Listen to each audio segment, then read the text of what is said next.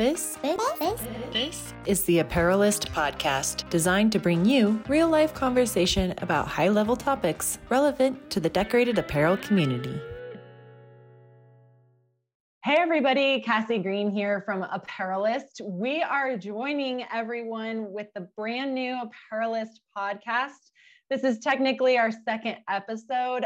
What's really funny about this is we had recorded plenty of podcast episodes, things like that, lots of great hosts at Printing United Expo this year, which took place in Las Vegas in October. But apparently what happens in Vegas truly does stay in Vegas, and we are here re-recording the podcast. But the great news is I get to reconnect with some of my favorite people from the industry. Joining me today are two of our advisory board members. We have Jeff Mylander of Redwall, located in Chicago. And then we have the wonderful Amber Massey from T-Shirts for Hope. She's based in Georgia. So Jeff and Amber, thank you so much for joining us. Yeah, so one of the things that we have been talking about a lot, both among our inner group and some things that we're hearing out in the industry, is this theory of convergence. We're hearing a lot of decorators who are doing contract work, or promotional products distributors who are starting to add apparel decorating services, or even just looking for contract decorators to work with. So I think that this is a great topic to talk about, and I know both of you have some really interesting insight on the topic. So let's dive into it. Jeff, I'm going to go ahead and field this first question to you. Sure. Yeah. In your opinion, as somebody who has kind of, worked in the apparel industry for a while, worked with a variety of different accounts, why should promotional products distributors add apparel decorating services in-house? I mean, is that something that they should consider for their services? Yeah, in general, my first thought to that is that they probably should not. Now, that's not just because I want to work, but it's also because there's a lot that goes into it. So, it's the process in general. If we're talking, what kind of print method are we talking about? If we're talking about screen print, there's just a lot that goes on there to learn. Things like embroidery, DTG, maybe DTF, those could be a little easier to get into. The barrier to entry and just the process of educating yourself to get into it is going to be easier with those methods. But I still think the professional products distributors really are going to have to think about whether it makes sense for them for all kinds of reasons. But I suppose if their volume is very high, and it justifies the capital expense and justifies the infrastructure, larger building, more people, staffing, all that. I do think it makes sense at a point, but in general, I've seen a lot of smaller distributors try to get into that space, and they've had a really rough time. So I think it's just really just making sure that it makes sense based on your business. And again, focus on what you know. I mean, maybe your strong point is more the selling than it would be production. I mean, if you like production, great, go for it. But if selling is your strong point, maybe stick with that. Yeah, I mean, Amber, in your opinion, what about screen printing might make it a more difficult thing for someone who is a distributor to add? I mean, what is it about screen printing that makes it maybe more technical or more intense? I think one of the big things is screen printing is not easy. I mean, it's just not. If you're printing just cotton t-shirts, great. But nowadays, just the fabric is so unique. It's so many different materials. It's easy to burn. It's easy to mess up. So like Jeff was saying, stick to what you're good at. Screen printing, not only the business, there's just a lot of factors that you have to be good at. And if you're a promo company and printing volume, like you got to hire staff. And it's just, you can't hire. It's not a plug and play.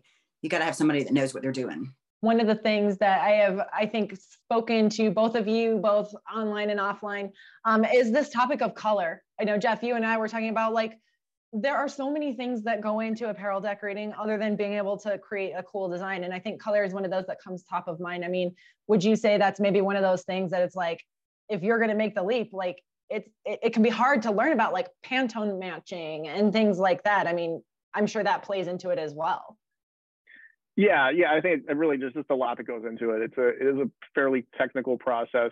I mean, you're dealing with just the creation of the screens. You're dealing with ink management, how to create the inks, proper cure times, the equipment. I mean, I definitely have seen I've seen distributors go out and they go to their, whatever their local distributor is, and they spend a few $100,000 on an entire setup and then just really are kind of in the dark as far as what to do next.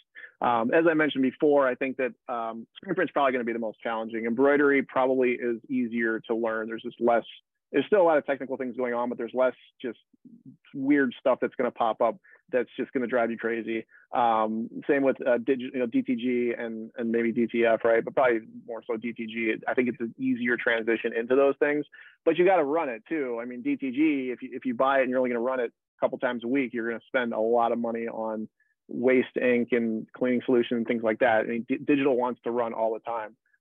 I think probably most common of what we see for promotional product or promotional distributors is to get into the embroidery, into that side. I think that makes the most sense if you're looking at adding on some form of decoration in-house. Two of our biggest customers are branding companies, promo companies that decided to go into screen printing. There's a lot of easy ways to screw up in screen printing.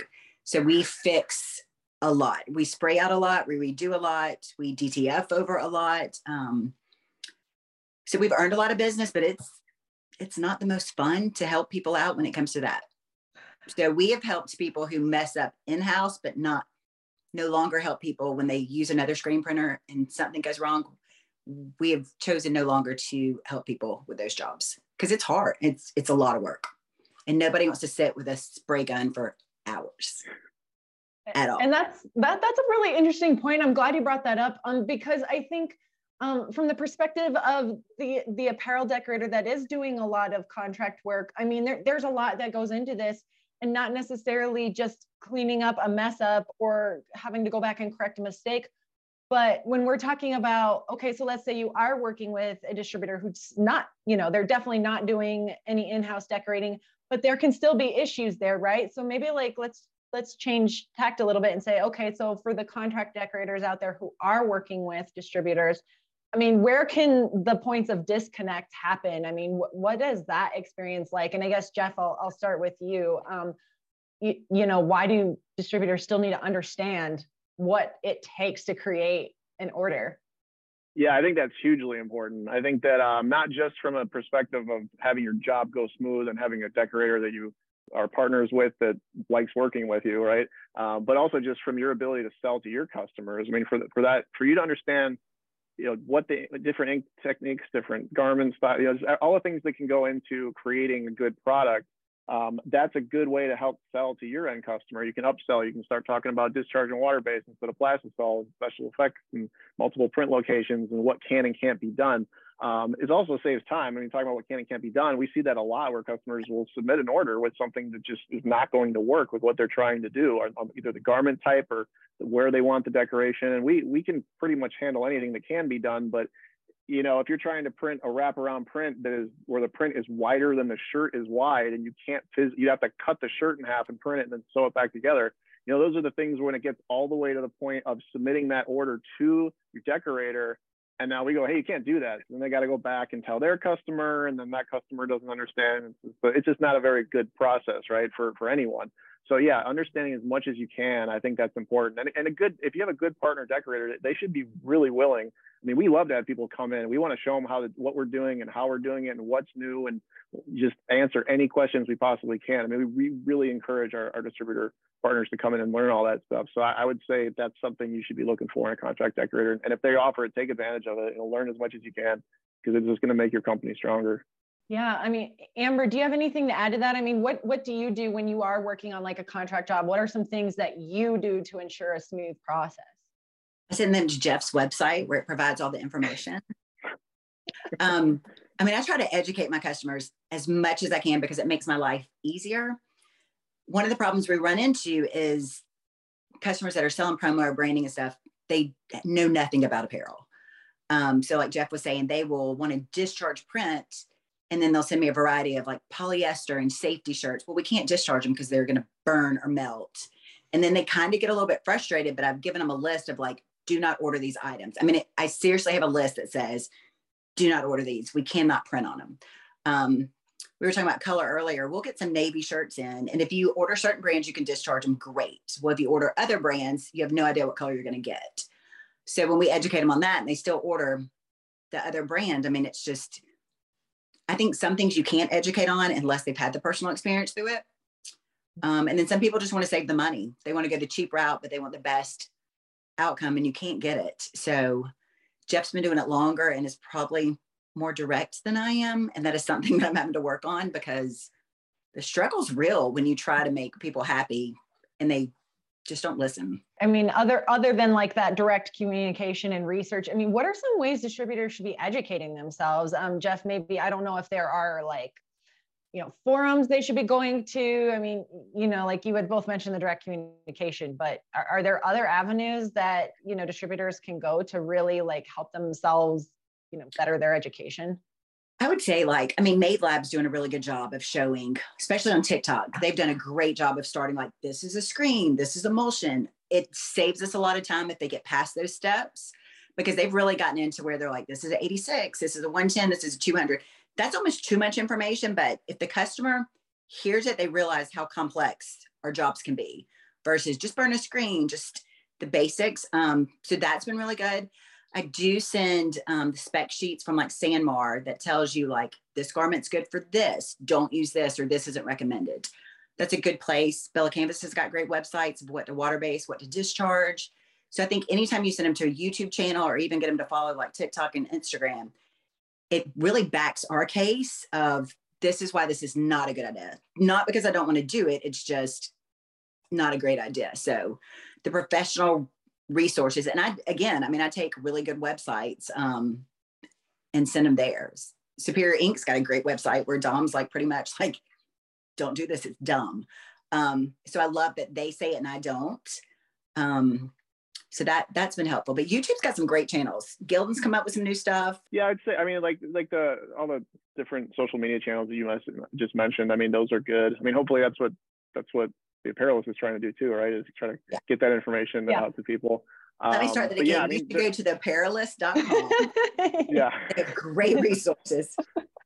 There is a lot out there. I've been doing this for quite a while, and starting out, it was like, there just didn't have the resources online. It was reading books and magazines and things like that, and just trial and error. So there's a lot more out there. I think just kind of got to dig for it, and also kind of want to know. I think distributors that just don't want to know, that don't want to focus, don't want to think about it, just submit their PO and walk away. Fair enough, right? But just understand your order might not go smoothly if you don't quite understand what's happening on the other end. Speaking of POs, Jeff, what makes a good one? What is really going to ensure a successful order, good communication across the board?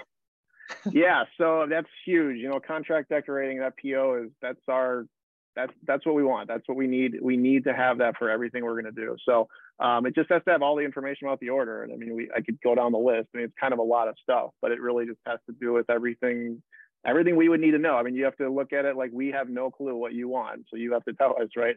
Now, you don't have to tell us the specifics of how you want something printed. That's our job, but we do have to know things like, where is it shipping? When is it shipping? How is it shipping? How is the stock arriving to us? That's a really big one for us, is how many locations is stock coming from, and when are we going to receive it? That's probably one of the most important things to have to let your contract decorator know. Is just, if you're ordering 300 pieces and it's coming from 4 different warehouses, that might arrive over 4 different days. And if we don't know when and how it's going to show up, it just delays things. And it is just so helpful. Really, especially with tight turn times, we're going to try to get something on press as soon as we possibly can. If we know that on this date, the last part's going to show up, we know it's there, we can schedule a press around that and just move faster. Send tracking. We track. We do get daily manifests from the vendors, so we keep an eye on it on our own side sort of as well. But the more information we can get from the customer on the PO, that's great. So really, and not just that, like anything you think that we should know about your order. Dear situation we just ran into too. One, the customer sent us the artwork. They said 1 inch. They sent us the PO, the artwork proof had 1 inch. So we've got the PO and we have the artwork proof. So we printed it 1 inch. Well, they wanted it 3 inches. But their PO and their proof and their AI file is 1 inch. Mm-hmm. Like what we send out a mock-up approval before we do anything to confirm that.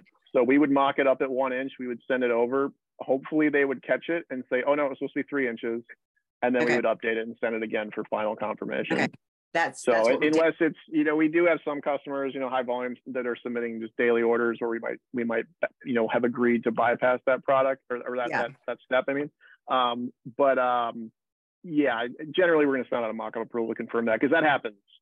Okay, this is a contract. This is one of my biggest customers. Yeah, we do see that where someone says something and sometimes it doesn't make any sense. It'll be left chested, 7.5 inches. We say, okay, we mock it up that way, and then they go, wait a minute, that wasn't right. So we want to catch it obviously before it goes to press. So yeah, that was just one of those back and forths, and they're like, nope, it's approved, and it's like, are you sure? And they're like, positive. And then we did it, and they're like, yeah, the customer wanted 3 inches, and I'm like, they're like, how did you not catch that? Well, obviously I would have been like, oh, I'll just split it with you and then listen to y'all. I'm like, no, I'm not splitting it. Like, I did the steps exactly like I'm supposed to. Yeah, I mean, it does depend. I mean, if we see something and we can tell it was, again, partnership, right? I mean, we'll try to help out. Just try to enforce, be more careful next time, and let's not, make sure you're triple checking what we're sending you, just like we're going to triple check what you send us.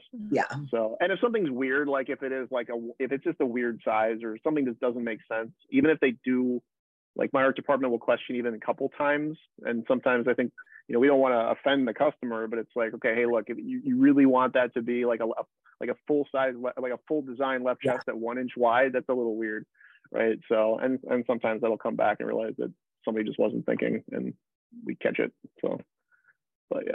This is really good though, because this is real life examples of what we're talking about. I mean, look, it happens, right? I mean, well, I like how Jeff said you don't want to offend the customer, because some of them are like, oh, that's exactly what I want. And I'm going, it's tiny. And we've even like cut out the artwork true to size and like stuck it and gone, this is what it looks like. And they're like, can you make it higher? And I'm like, you really don't want it here? And they're like, yes, we do. I mean, we've printed like up here and it's horrible, but I literally will take a screenshot of me doing it, attach it to just all the steps. But that's maybe a good point too. I guess, like, if you trust your decorator, right? I mean, if you have a good relationship with a decorator, you should. And I'm not going to say, sometimes, I mean, we'll get it wrong. We'll say we think this is the best practice, and it turns out that the customer really did want something weird that just wasn't standard. But if we see like it's like a normal job, nothing seems like they're trying to be all artistic about it, or is it, just put the placement on the sleeve where it would normally go for a corporate logo or something like that. You kind of want to be able to trust your decorator that they do this every day, and maybe listen to them, right? Or at least trust me, we do this all day long. But we've gotten all the weird requests that I'm like, that's not going to look good. They end up they've had 2 jobs like refused due to what they were set on. And I feel bad, but I'm like, I don't know how many more times to like tell you it's not going to look good. Yeah. Just document everything, right? And like make sure screenshots that you're not making a mistake. Yeah. And maybe that's part 2, right? Because I feel like you could talk about that a lot. I mean, how do you talk to your customer about, when you do feel like they're making a weird request or something that's just not realistic, like pointers for that. That's all, I think all wraps in together as part of that big communication. Another thing I run into is 2 of my customers want to go into screen printing. So they like milk me for as much information, I guess, as they can get. And it's one of those that's hard. Like, I want to be a great provider for them, but I also don't want them knowing everything that we do to take on my business. And that's been a challenge for me. Well, again, maybe that's part 3 to all of this too, right? The thought process of healthy competition and what that means and looks like. But hey guys, I know I wrapped up a lot of your time today, and I feel like we could talk forever and ever. And like I said, maybe there's a part 2 to this, but for today, I think let's wrap there. Thanks, Jeff, Amber, for joining us today. And again, hope everyone had fun in Vegas. We had so much fun that we're re-recording our podcast. But yes. Anyway, guys, everybody out there listening, watching, Jeff and Amber are on our advisory board. As I mentioned, you can go over to apparelist.com. You can meet all of our advisory board members. It is a great source of education also. First place you should go. First place you should go. That's right. We're always here to connect with you, answer any questions. And I think that's it for today. Thanks, guys. Thanks, guys. Sounds good. Thank you. Bye. Bye. See you later. Thanks.